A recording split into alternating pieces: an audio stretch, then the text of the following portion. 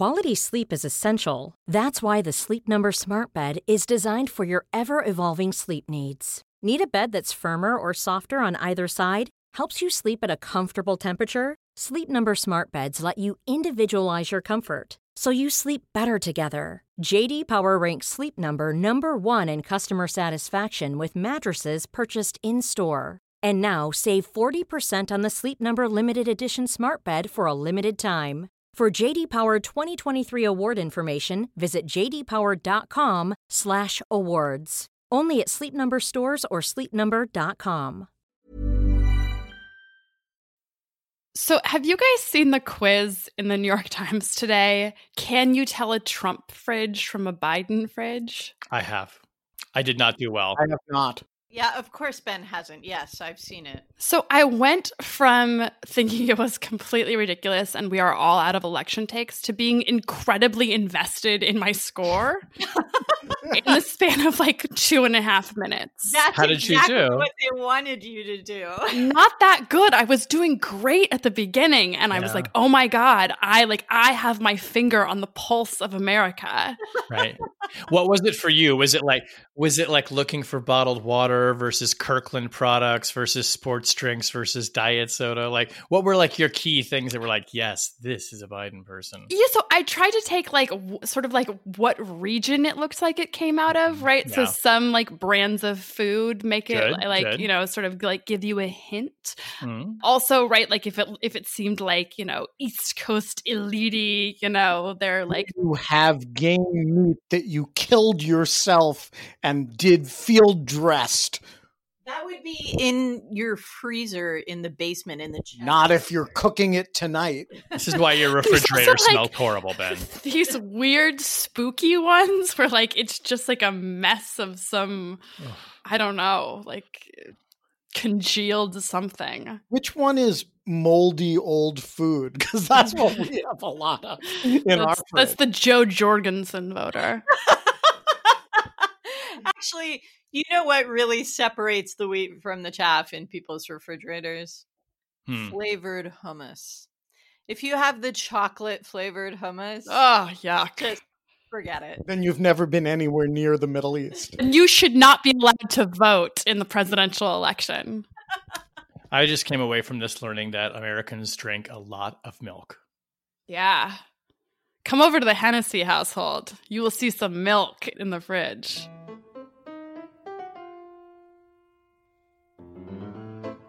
Hello and welcome to Rational Security, the Buckle Your Seatbelts edition.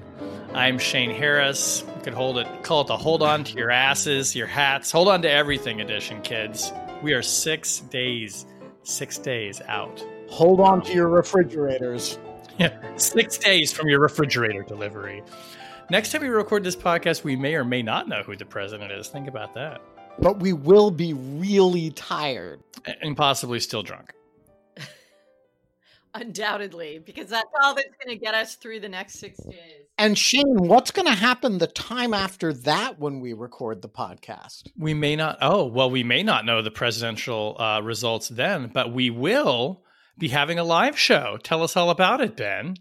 Well, at 2:30 on Wednesday, I think it's the 11th, That sounds right. 2 weeks from today, we will be having our second Rational Security live show, this time not on Zoom. We will be on Crowdcast, and it is part of Lawfare Live. If you are not already signed up for Lawfare Live, you really should be. And you can join the Rational Security live show. Ask your questions to us live on the show. All you have to do is sign up for Lawfare Live at our Patreon page on Patreon. You get that? The Patreon page is on Patreon. And then you can sign up for our Rational Security live show, which will be on Crowdcast 2:30, which is when we always record Rational Security, Wednesday the 11th. And that was on what page? I'm kidding. It's going to be fun. Will people be able to see us? People will be able to see us. we'll be able to bring them in to ask their questions. If any of you, for those in the audience who've watched In Lieu of Fun, it's the same platform that Kate Klonick and I use for In Lieu of Fun, and that everybody on Rational Security except Tamara Wittes has used for In Lieu of Fun. And so it'll be lovely. We'll all get together and we will do Rational Security. Tammy, are you not an In Lieu of Fun fan? Is that what that comment was? No, it's not a boycott. It's just that, Ben and I do Rational Security together. Our professional lives intersect in other ways. In Lieu of Fun is something that Ben is doing well outside the bounds of like our professional issue set, and it's his thing. It sounds like you're saying that's the 1 hour a day you get as a break. I didn't say that. Those are your words, not my words. Okay. I feel you, Tammy. You did smile when you said it. It's about the same length as an episode of The Octonauts, Tammy, which serves the same function for me. Oh right there with you, sister. Oh, well, I think we've already made our introductions, but of course I am here in the virtual jungle studio with Ben Wittes, Tamara Coffin-Wittes, and Susan Hennessy. Hi, everybody. Hi. Hi, guys. On the podcast this week, Americans head to the polls in the face of a virus and potential disruptions at polling places and beyond. Whoever wins next Tuesday, or the Tuesday after that, the period between Election Day and the inauguration is bound to be rocky. And we will take a big picture look at the national security challenges that the next president will face, whoever he is. Let us focus first on next Tuesday, Election Day. Let's start by stipulating that a huge number of people have already voted. Early voting by mail and in person has hit 51% of total 2016 voting. That's as we record the podcast Wednesday afternoon. That number is going to go up, certainly. This surge is fueled, no doubt, by people's fears of catching the coronavirus if they're standing in long lines, which they, by the way, still are standing in long lines, but also, I think, over Trump's attacks on mail-in voting, which I don't think any of us expect are going to abate after next Tuesday. So, Ben, kick us off here. What in your mind poses the most significant security risk, however you want to think about that, as people cast their votes between now and the big day on Tuesday?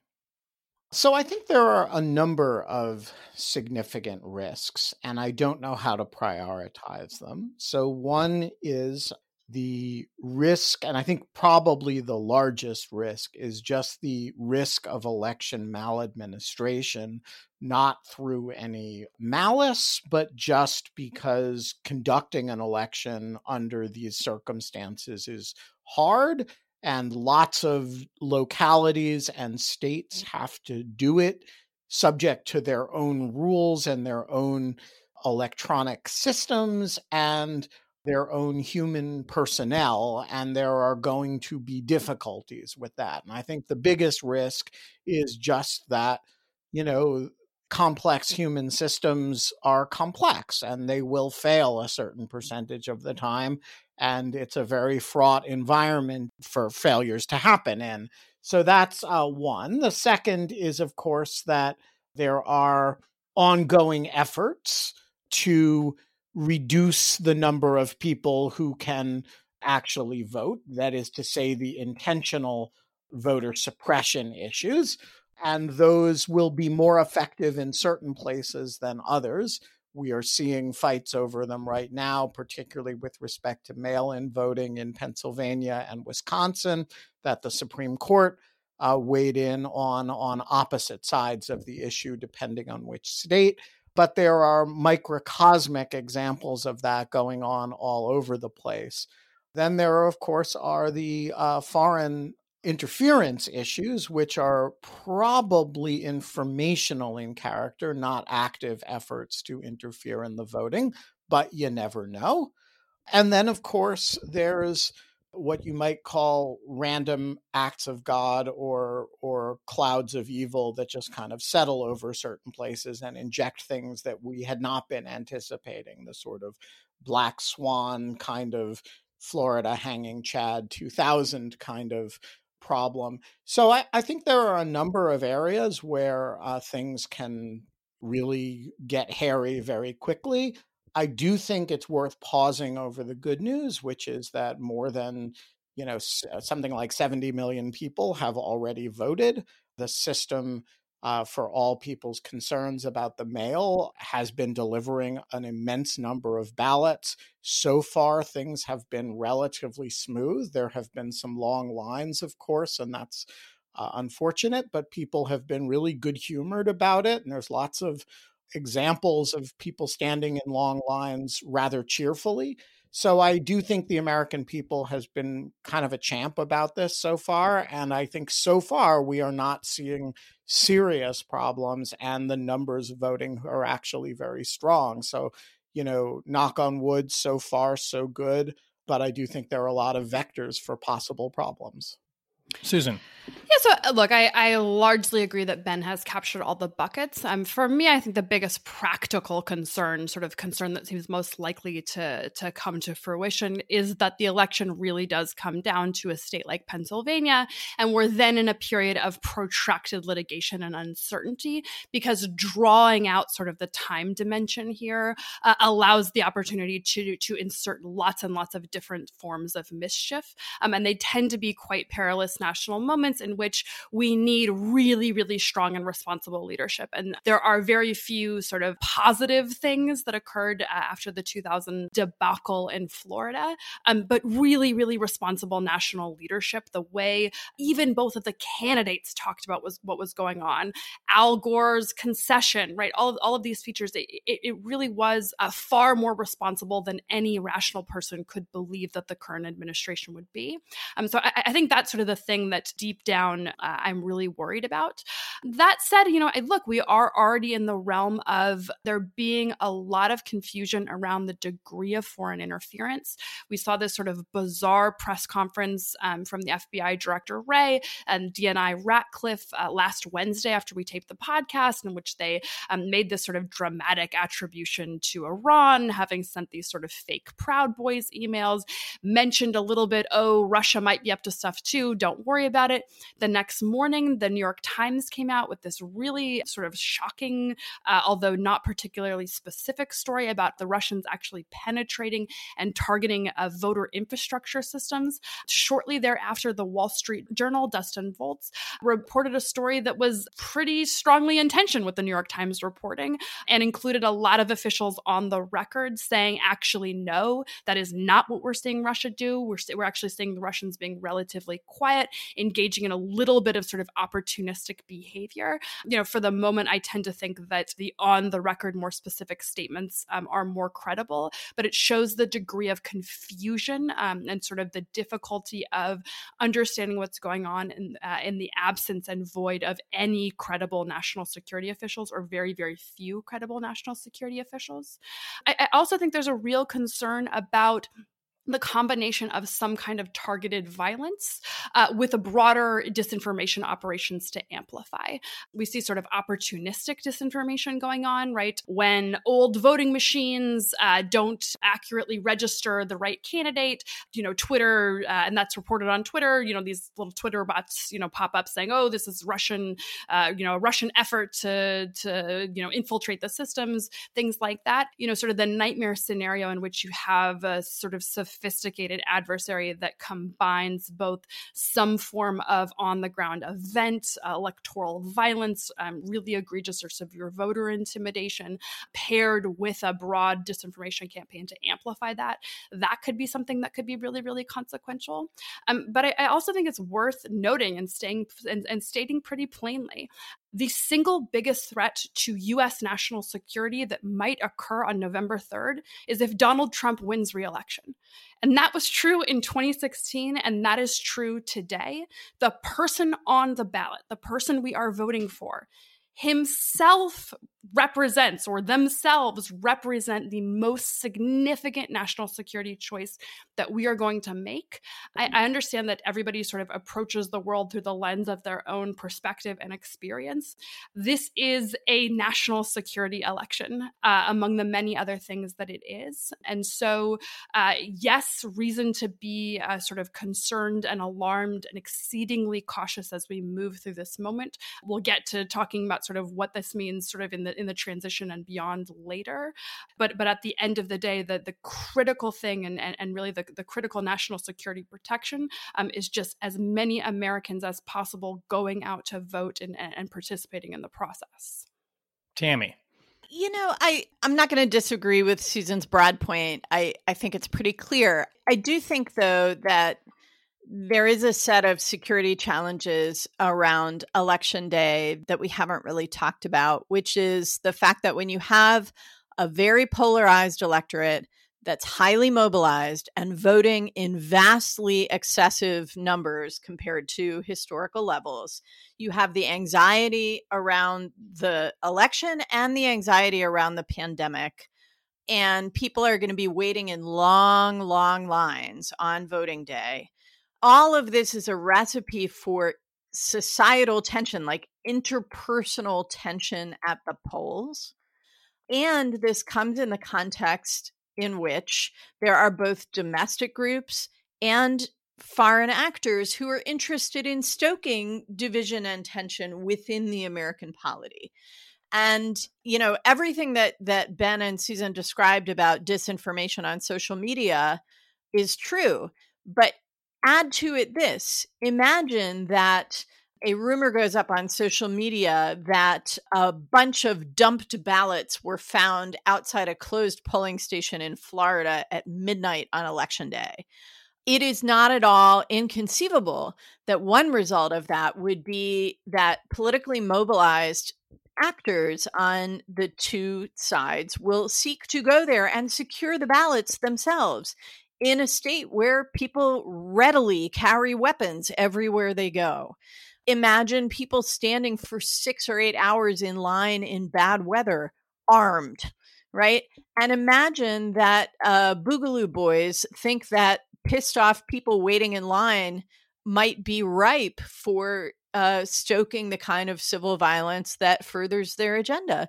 These are the things that I'm worried about. I'm worried about domestic civil violence, not, at demonstrations and stuff, but just around the mechanics of voting at polling places, at counting stations.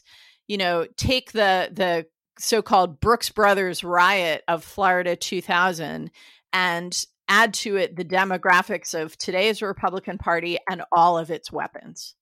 And I'll just throw another log on the fire to kind of go off some of Tammy's point. This is going to be a huge test for the press in an untraditional way. Usually people are turning to us on election night to know when a state has been called for one candidate and to tell us basically when the election is over, when it can be, mathematically determined that one person has secured the most number of votes to get over the 270 threshold in Electoral College. It's not going to be that way this year. I think we all agree, unless there is just, clear evidence that Joe Biden has won, Florida and Pennsylvania and, Ohio or something like this in the first night. But really, people are going to be turning to us, I think, more to tell us whether all of this crap that they're seeing on social media potentially is real or not. And that there's going to be a big truth squatting effort and sort of disinformation combat role that the press might be playing in some way, maybe to just try to, maintain order and calm potential violence in the streets. That's something we've never done before. And I think that's going to be a big experiment. Ben, then Susan, you had a point too. Yeah, so I agree with that, and I just want to amplify it. The situation in which votes are going to be counted are so complicated and vary so much from state to state.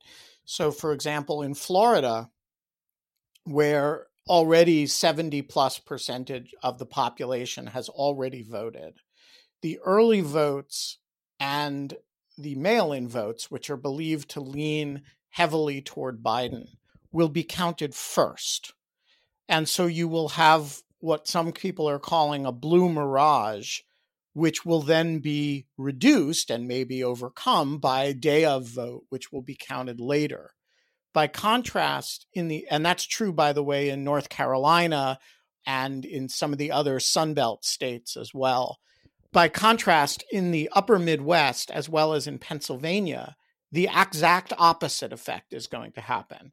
the mail-in votes will be counted later. And so you're going to have a red mirage that, the president will look much stronger in Pennsylvania in early voting, not in the early vote, but in the early counting of the vote than he will later. And so this gives a lot of opportunity for Democratic disinformation about the Sun Belt and Republican disinformation about the upper Midwest, where you're going to have, significant shifts. Whether they'll be significant enough to change the apparent result, nobody knows, but you're going to have significant apparent shifts in a way that is relatively predictable. And it is going to be up to mostly the television media to explain that to people as it's happening in real time. All right. So we've talked about election day and election night. Let's talk about this period between election day and the inauguration, which, like election night, I think we're all expecting is going to be quite unusual and outside of our recent experience, to put it mildly. Whether Trump wins or loses, and put aside for the moment how and when we find that out, I think that it's safe to say the forecast between those 2 days, the election inauguration, is going to be very stormy. We've reported at the Post that Trump may fire FBI Director Chris Wray after the election. There's talk he may fire Gina Haspel. There's talk he may fire other people. The Durham investigation is still underway, and Trump has demanded, of course, that materials from the FBI investigation into Russian links to his campaign should be declassified. So, Tammy, start us out here. When you look at this landscape over this interregnum period, how do you think about a president who, regardless of whether he has won or lost, is almost certainly going to be unbound, whether he feels unrestrained because of victory or he feels wounded because of defeat? I think this is a really important thing for us to think about. And I think that there are two contributing factors. One is, as you said, the president's own mindset and his feeling unconstrained, either because he's an immediate lame duck or because he just got validated and he'll never have to face election again. Either way, I think you're right. He will feel not only unbound, but empowered. But the other factor that's contributing to this, I think, is that there are a bunch of things we know that the administration has sought to do, wanted to do, hoped to do, but hasn't gotten to. That's true of every administration. But in this case, those are things that where they've gotten pushback, including sometimes from Republican constituencies. That's why Chris Wray is still there, right? Because Republicans who in the Senate and others who were running were saying to the president, like, no more disruption. We can't confirm anyone new. Just sit tight. Let's get through November. And so, those constraints go away, number one. And number two, there's this backup of stuff in the administration pipeline. And already the dam is starting to break. We've seen just in the last 24 hours, I think, the Trump administration signed a new agreement extending a bunch of scientific and technical cooperation with Israel into Israeli institutions in the West Bank, which is a tacit American recognition of Israeli annexation, de facto annexation in the West Bank. It's something no previous administration has done. It is a BFD, and it's being done like quickie sign the MOU with the Israelis. They just announced that they are opening a massive national forest in Alaska to logging and other forms of resource exploitation. And then there are all the firings that they've been saving up. And they announced last week, the president signed last week, this executive order establishing a new class of accepted service. That means not subject to the regular civil service rules in the federal government, that essentially eviscerates the top layer of the career civil service and makes every senior policymaking role in the government potentially subject to essentially at-will employment. And that is a recipe for politicization of all those jobs. So they are doing stuff already. And, win or lose, I think that they've already got their list of stuff. We're just going to see it roll out like a freight train over the next few months. And that schedule, by the way, is Schedule F, which seems somehow appropriate considering it's a big FU to the civil service. Hey, you stole my joke, man. Oh, shit. I thought you FU to the civil service. I thought you were going to make it already. Yeah, I mean, look, I almost think I have to reserve the sort of questions of what would happen if Trump won, because it's such a different and dramatic set of events that would occur. Really sort of the really rapid acceleration of all of the trends we've seen thus far, and really a president who is fully and completely unconstrained. And I don't think Inauguration Day then becomes a particularly relevant sort of speed bump, right? The moment in which Trump believes he has decisively won re-election, I think really all bets are off. I think the more sort of pressing question of the moment, not just because of the polls, but because there's actually sort of ways we should be thinking about it already, is what we might be in for between Election Day and the inauguration if Trump loses. And I think there's a number of different categories that we should be concerned about and really preparing for. So the first is that is if Trump sort of continues to stoke claims of voting fraud or an illegitimate election, he'll continue to control and have have access and control over all classified information. If he attempts to use that sort of official power in order to essentially cast doubt on or erode the legitimacy of Joe Biden's election, even if he doesn't believe he can actually prevent Biden from being inaugurated, really could create a lot of mischief and dramatically erode sort of public confidence and legitimacy of the electoral system. And I don't know that Republicans who would be best positioned to really provide a backstop and push back against him would be willing to do so. I don't think that they have incentives to do so because even if Trump manages to sort of cripple Biden a bit on the way out the door and weaken Biden's ability to govern, then I don't think Mitch McConnell minds that one bit. The other thing we need to note is presidential transitions are really, really complicated and difficult under the absolute best of circumstances. Presidential transitions in the middle of crises, massive spiraling global pandemics, related global financial crises, this is the absolute worst circumstances for a presidential transition to occur.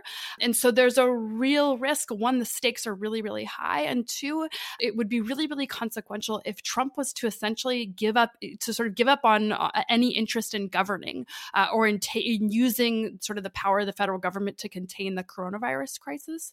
A lot of people might sort of retort, well, what is he really doing now? Certainly it hasn't been a great response, but that doesn't mean there hasn't been any response at all. And I do think that there's a real concern, and I think we saw it, in congressional Democrats who were clearly trying to reach a stimulus deal before the election because they knew or feared that after Trump lost, he wouldn't be interested in sort of in doing this. And so, the country could really be heading into a prolonged and quite painful period before Biden is inaugurated. Then there's the actual questions about the transition itself. So the White House, has continued to say, we'll abide by our statutory obligations under the transition, sort of this hypothetical, not the president himself, but his staff. But very little is actually legally required of transitions. I mean, it's basic access to government facilities and documents, but sort of this broad cooperation that is actually necessary, for a smooth transition, that's all really normative and voluntary. We know that the Biden camp is already planning for sort of a fraught and quite messy transition. Reportedly that there are sort of in a low-key way individuals within the White House who are sort of trying to do the transition work while escaping Trump's notice and have managed to do it thus far. And we should acknowledge a lot of this happens sort of at the lower levels and automatically, and those sort of agency transitions will be executed and occur really sort of without White House involvement. But there is real sort of opportunity for mischief there. And then on top of that, we sort of have the questions of what Trump might do with the powers of the office in the final days, mass declassifications, self-pardons, making a agreements or commitments to foreign partners or foreign adversaries, right? I mean, I think if anything, if the past 4 years have taught us anything, it's that it's really, really difficult to predict precisely what Donald Trump's going to do, only that it's going to be sort of insane and shocking and destructive. And so there are a lot of tools at his disposal, a lot that an angry, embittered, disillusioned individual with the powers of the presidency might do in the 3 months before he gets escorted to the door. And it seems to me on that point as well. I mean, Susan, you make the great point that there's no law requiring that the president has to participate in a transition, and in fact could give out the order to say, do not participate in any transition. They didn't participate in the first one. I mean, there were briefing books prepared for them. There were drills. They gave these sort of, half-hearted commitments to them. I mean, they started making policy in the transition, lest we forget it's why Mike Flynn found himself in the crosshairs of the FBI. I mean, it almost makes me think we should just look to the way they behaved in the first transition as a good model for how they go in the second, right? Yeah, I mean, I don't think we should say there are no rules, right? So there are laws on the books of sort of the basics that have to happen. And I think we can trust sort of various federal agencies to abide by the normal rules and processes. But no, at the top, right, of sort of actually, transitioning plans, giving access to information, explaining what's been done. I not only do I not think we can expect any of that to happen, I think we should be actively planning on it not to happen. To expect otherwise would be to not have learned the basic lesson of the entire Trump administration. I just wanted to say, I think that the Biden folks and if they're wise, the civil servants in the federal government who are required by statute to prepare transition materials are just operating on the assumption that they will not get cooperation from Trump administration officials. Well, that may be probably the best guess of what's happening right now, right? Is that the Biden team is taking this very seriously. There are career people in the agencies who are fulfilling their obligation to do it. And maybe, the boss will just ensure that they never get together and meet. And one thing, and Ben, maybe just quickly a thought on this if you have one. I mean, we talk a lot about transition as this sort of, handing off to the next administration. It's especially important when the incoming administration doesn't have a lot of government experience and they want to know things like, plan for a pandemic, which they went through. But it also strikes me that this is the period, right, in which the president or his staff relay to the incoming president, here are all the covert actions that we are running that you are about to take responsibility for. Like, here is all the stuff that we are doing or may know that you need to know right now, in the way that, famously Trump says, and there's reporting to back this up, Obama told him, be prepared. North Korea is going to be your number one problem. If we don't have that handoff, it's not to say that the Biden team can't come quickly up to speed, but it seems to me that there's a credible claim you could make of negligence against the current president if he doesn't tell his replacement, by the way, here are all of the hot spots around the world and all of the things that we are trying to do right now to protect the country. Right. So I actually think, when people talk about shenanigans between the election and the inauguration, they're often blending together actual election challenges and anxieties about sort of Bart Gellman-like scenarios with presidential exercises of powers in a malicious or spiteful fashion, for example, pardons and the like, with just really botched transition exercised badly, either for malicious reasons or incompetence reasons. And I think the latter is a under-discussed element of this.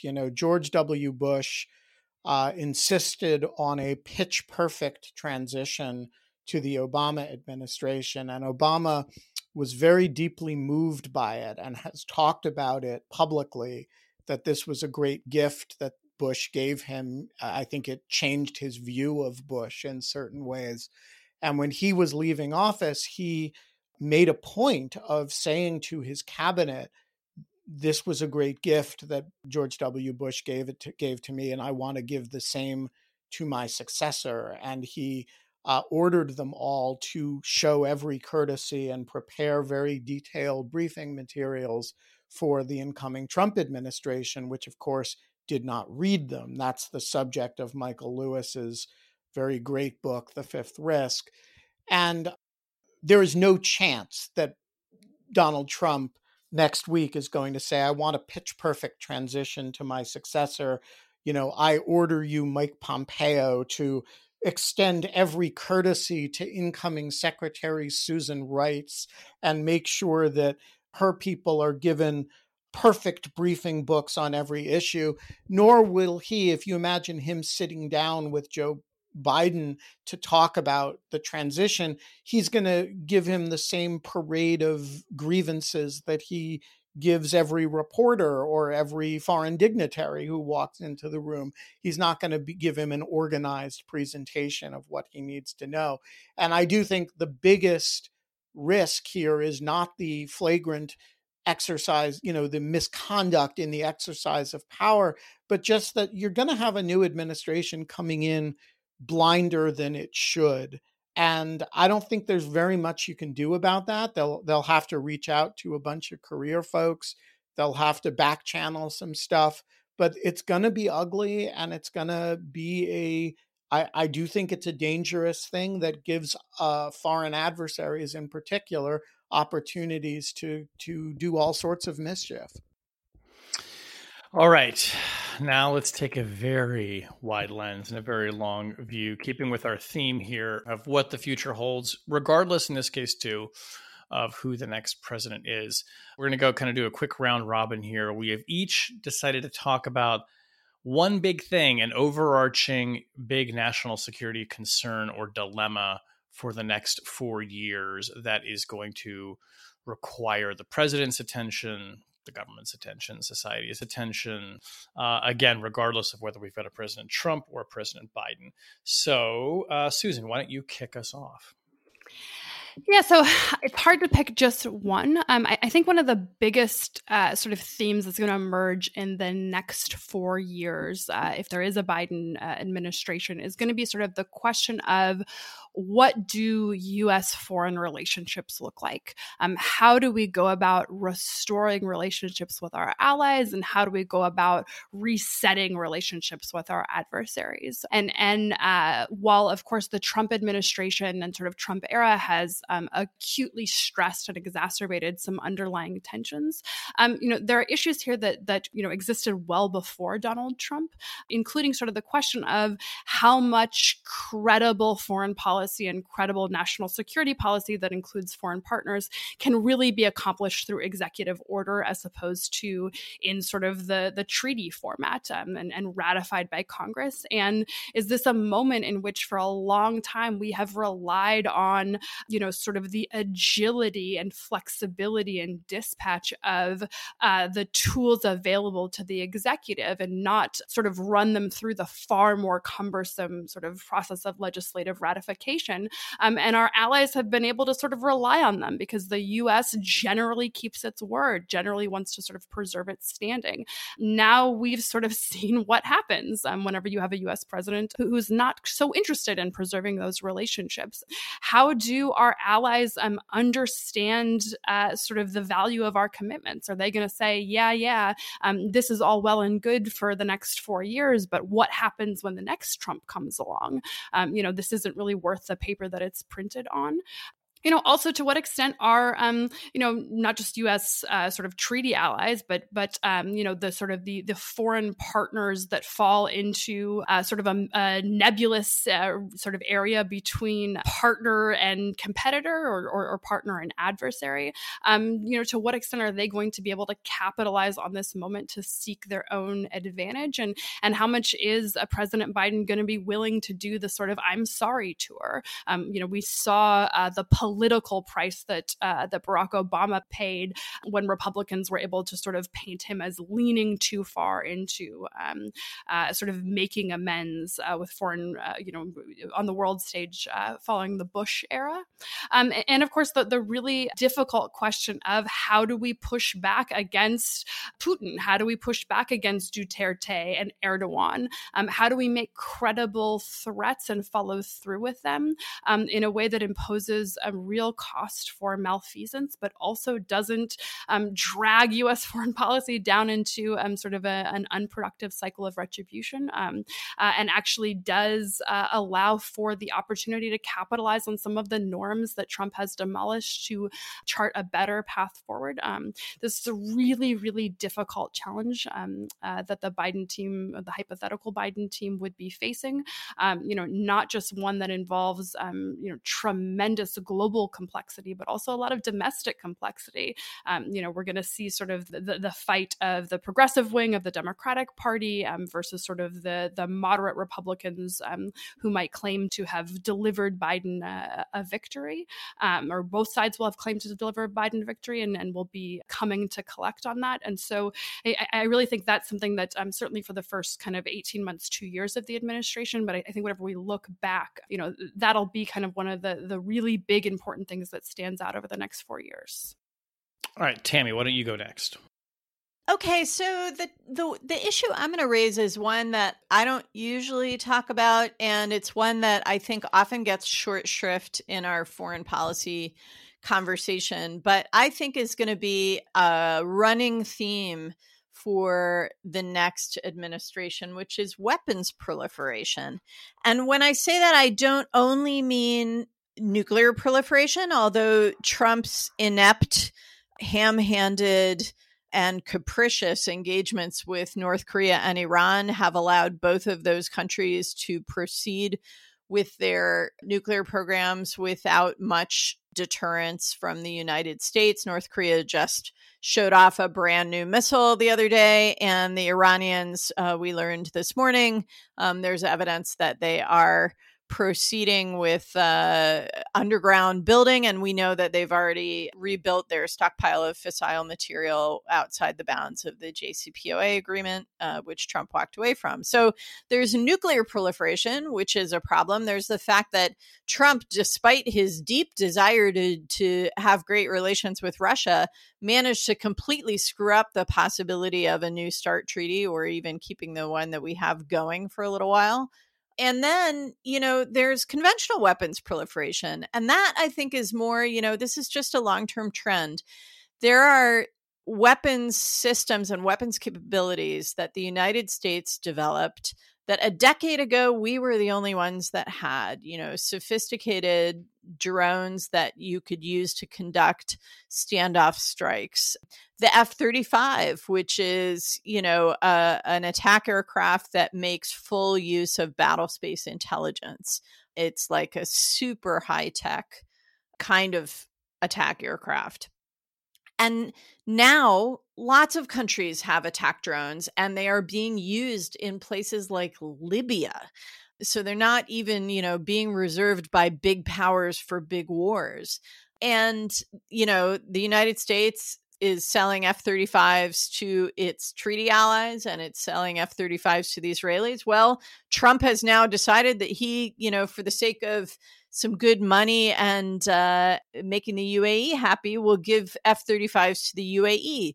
Lo and behold, the Qataris want F-35s. And if the Qataris get F-35s, the Saudis are going to want F-35s. And if we don't sell them F-35s, then they will buy whatever the latest generation is from China and or Russia. And so I feel like the conventional weapons proliferation is going to be as much of a problem. The other reason why I think that this is going to be a dominant trend, briefly, is that we are now in an era of renewed geopolitical competition. And whenever you have great powers and regional powers feeling more concerned about their need to compete with one another, they are going to compete in the areas of weapons, not only developing their own, but sharing with their friends. And that leads to proliferation cycles and potential unintended escalations of conflict. So that's my worry. All right, Ben, what's freaking you out, man?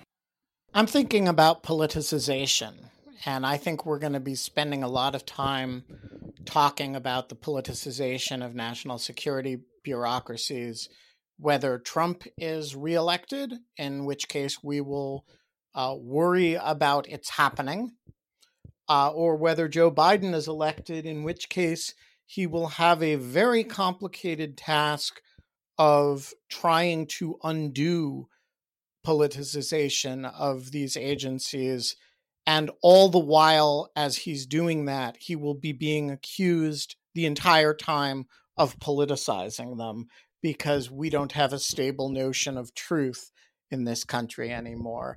And so I was recently thinking about this problem in reference to the Justice Department, who would be a credible person to lead the Justice Department, who would be kind of universally understood to be above politics in somewhat the way that, for example, Edward Levy was after Watergate.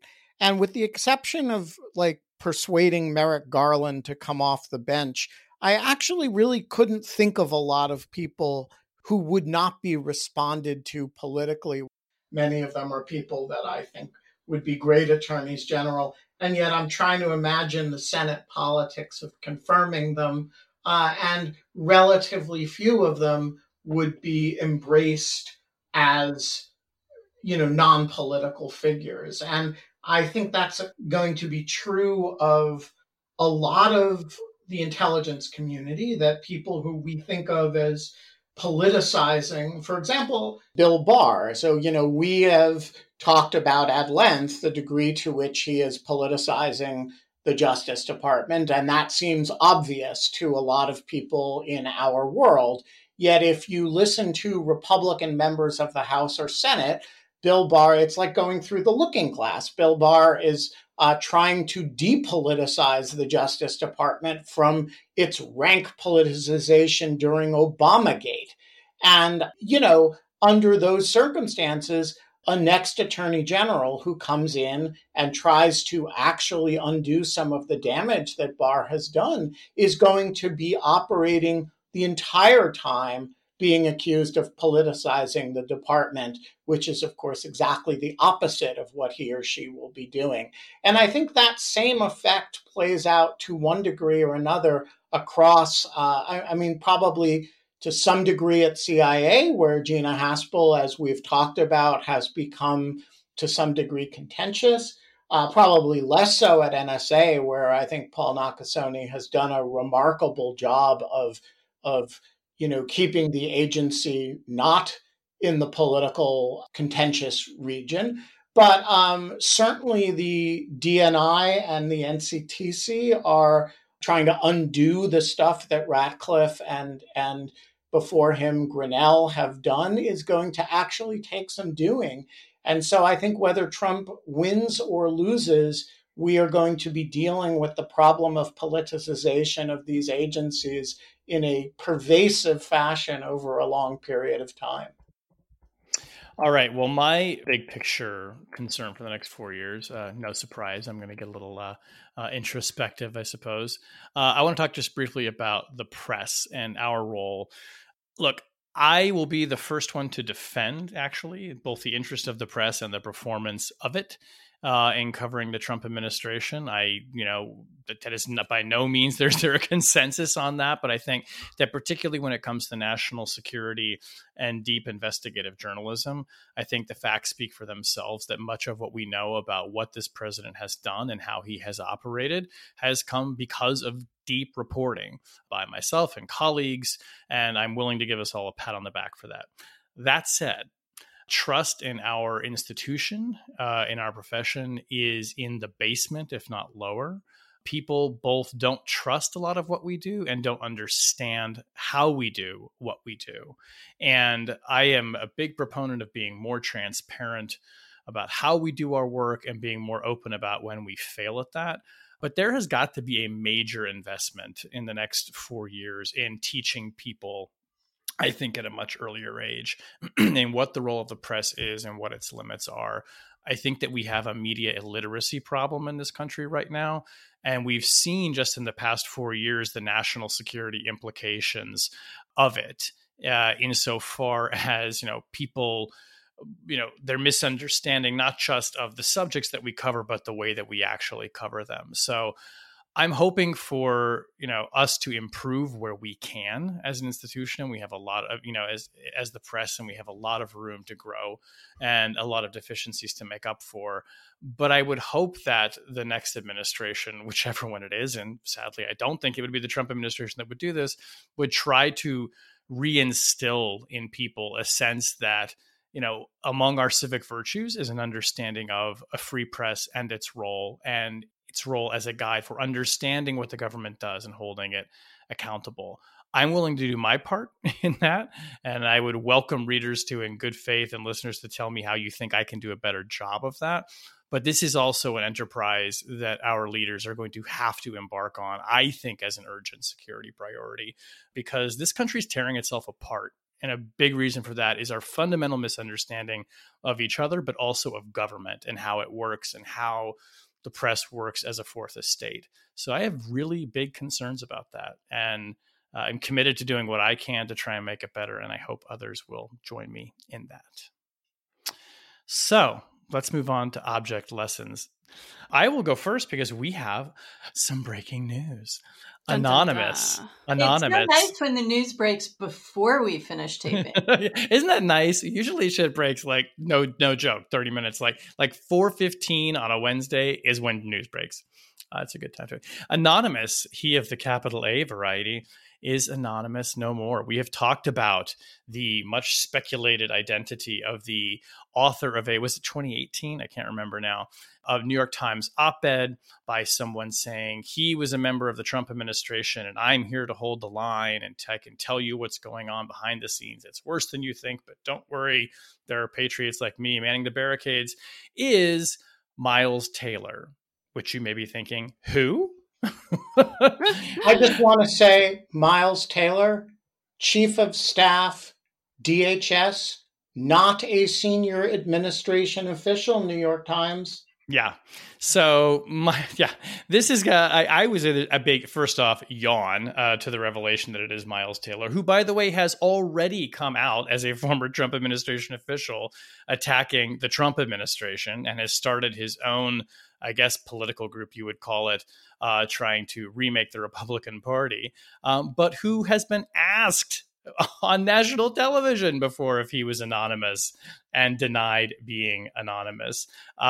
To Ben's point, this was a huge controversy within journalism circles when the New York Times granted anonymity to an op-ed writer. This is different than granting anonymity to a confidential source, but giving him a page in the New York Times to write this anonymous op-ed. And at the time we said, I think we even said on the podcast, this had better be somebody really senior and really important for us to accept granting that kind of privilege to someone to write that op-ed. I do not think Miles Taylor merited that privilege. He has already revealed himself, as I said. This is a very disappointing and underwhelming turn of events. Yeah, and actually, I think I have this right, but I actually don't even think Taylor was chief of staff when he wrote the op-ed. I think he was just a counselor, to the DHS secretary. So I agree. Like, this is a black eye for the administration or for the New York Times, and we can talk about sort of maybe in the future Taylor's actions and personal justifications.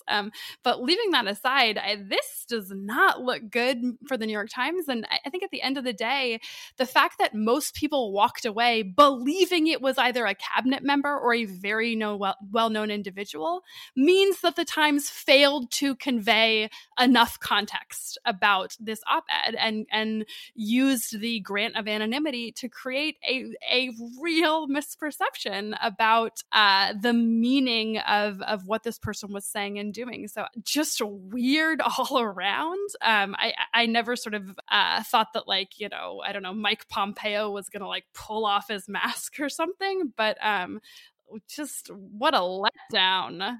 Yeah, but you got to also think about the fact that the New York Times labeled this a senior official means that all these other cabinet members have been either wishing that they'd had the balls to do it themselves or wondering which of their colleagues was the one who stabbed them all in the back. And now they realize it was none of them. Just some staffer. Just some staffer. Ben, would you like to go next in your object? Yeah, my object lesson is a little bit grouchy today. So I, the other day, for the first time in a very long time, in celebration of, what I hope is the near end of the Trump administration, I made myself a Moscow Mule for In Lieu of Fun. And it sucked. And I have to say, I don't like Moscow Mules. And I even in my newfound fondness for making cocktails, I find it more irritating and less pleasurable than it should be, because I feel like, as somebody who has edited Lawfare over the last 4 years, there should be a drink that represents, the whole Russia side of this, and it should be the Moscow Mule. And yet I don't want to drink Moscow Mules. So I am putting out a call to Rational Security listeners to propose the actual perfect cocktail for the last 4 years. I want serious recommendations. What would you call it to really capture the essence of the last 4 years? And what would it consist of? And I want it to be something that I would actually want to drink. So, no like shit sandwich, take, 2 piles of shit. I was going to suggest rubbing alcohol. Right. Like none of that. I want it to be funny, capture the essence of the last few years, and something that I can make for people on election night. So that is your challenge. That is, what is the post-Moscow Mule era going to be like for cocktails? I think we did this once before, where we invited people to come up with a cocktail recipe for something Trumpian. And this feels like the perfect bookend to that, potentially. Indeed. Okay. All right, Susan. So my object lesson is that I went to go vote yesterday. It was among the more satisfying ballots I have ever been able to cast in my life. Did you vote for Trump, Susan? I can neither confirm nor deny, obviously, ballot secrecy being of utmost importance. And I took my 6-year-old because I just wanted him to see what voting was like and introduce him a little bit to the democratic process generally. And we walk out, he has sort of big eyes and he's watching, and the poll worker very sweetly sort of gave him a little, kind of fist bump and said thanks for coming out. And he got his own I voted sticker. And then afterwards he looks at me and he sort of thoughtfully I said, what do you think of, what did you think about voting? And he said, well, I thought voting was when everybody went to the Capitol to yell, but actually you just get a sticker. That's excellent. I love it. That is an answer only a DC city kid could give. That voting, you cast your vote by going and screaming at the Capitol. So there you go. Susan learned the true meaning of voting. You can vote and go yell at the Capitol. They're not mutually exclusive. Well, you should all go vote too. And you can do that now because we're at the end of the podcast. Or you could listen to the podcast while you're standing in line to vote. If that is your thing, that would be great also. But in any event, Rational Security is a production of Lawfare. You can find our show page at Lawfare Blog. Is it Lawfare Blog? I can't even remember anymore. It is Lawfare Blog. Where's your Moscow Mule store? Mulestore.lawfare. You can buy Rational Security engraved Moscow Mule copper, whatever the tankards or whatever they're called, at thelawfarestore.com. Outstanding. You can follow us on Twitter at RATL Security. You can find us as well on Facebook. Whenever you download the podcast, please be sure to leave a rating and review. We love to read those reviews. It helps others find the show, and share the podcast with a friend while you're at it. Maybe somebody you're standing next to in line while voting. What a great way to meet your neighbors and foster civic communication. Just make sure you think they might like the podcast first. Our audio engineer this week is Zachary Frank from Goat Rodeo. The show is produced and edited by Jen Patja Howell. Music this week by Miles Taylor. And you know what, Miles, you don't even get a band. We're going to get a Ouija board. We're going to summon the ghost of Peggy Lee, and she's going to ask, is that all there is? Whoa, but doesn't he get Miles Taylor and the real senior administration officials? Yeah, maybe. Like the backup band of Mike Pompeo. Like a cover band, a touring Mike Pompeo cover band that plays at fairs. Is that all there is? is. Sophia Yan has other obligations. On behalf of my good friends Ben Wittes, Tamar Kaufman-Wittes, and Susan Hennessy, we will see you on the other side. Bye-bye.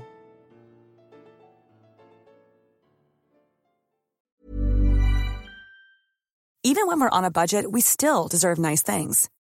Quince is a place to scoop up stunning high-end goods for 50 to 80% less than similar brands. They have buttery soft cashmere sweaters starting at $50, luxurious Italian leather bags, and so much more. Plus, Quince only works with factories that use safe, ethical, and responsible manufacturing. Get the high-end goods you'll love without the high price tag with Quince. Go to quince.com/style for free shipping and 365-day returns.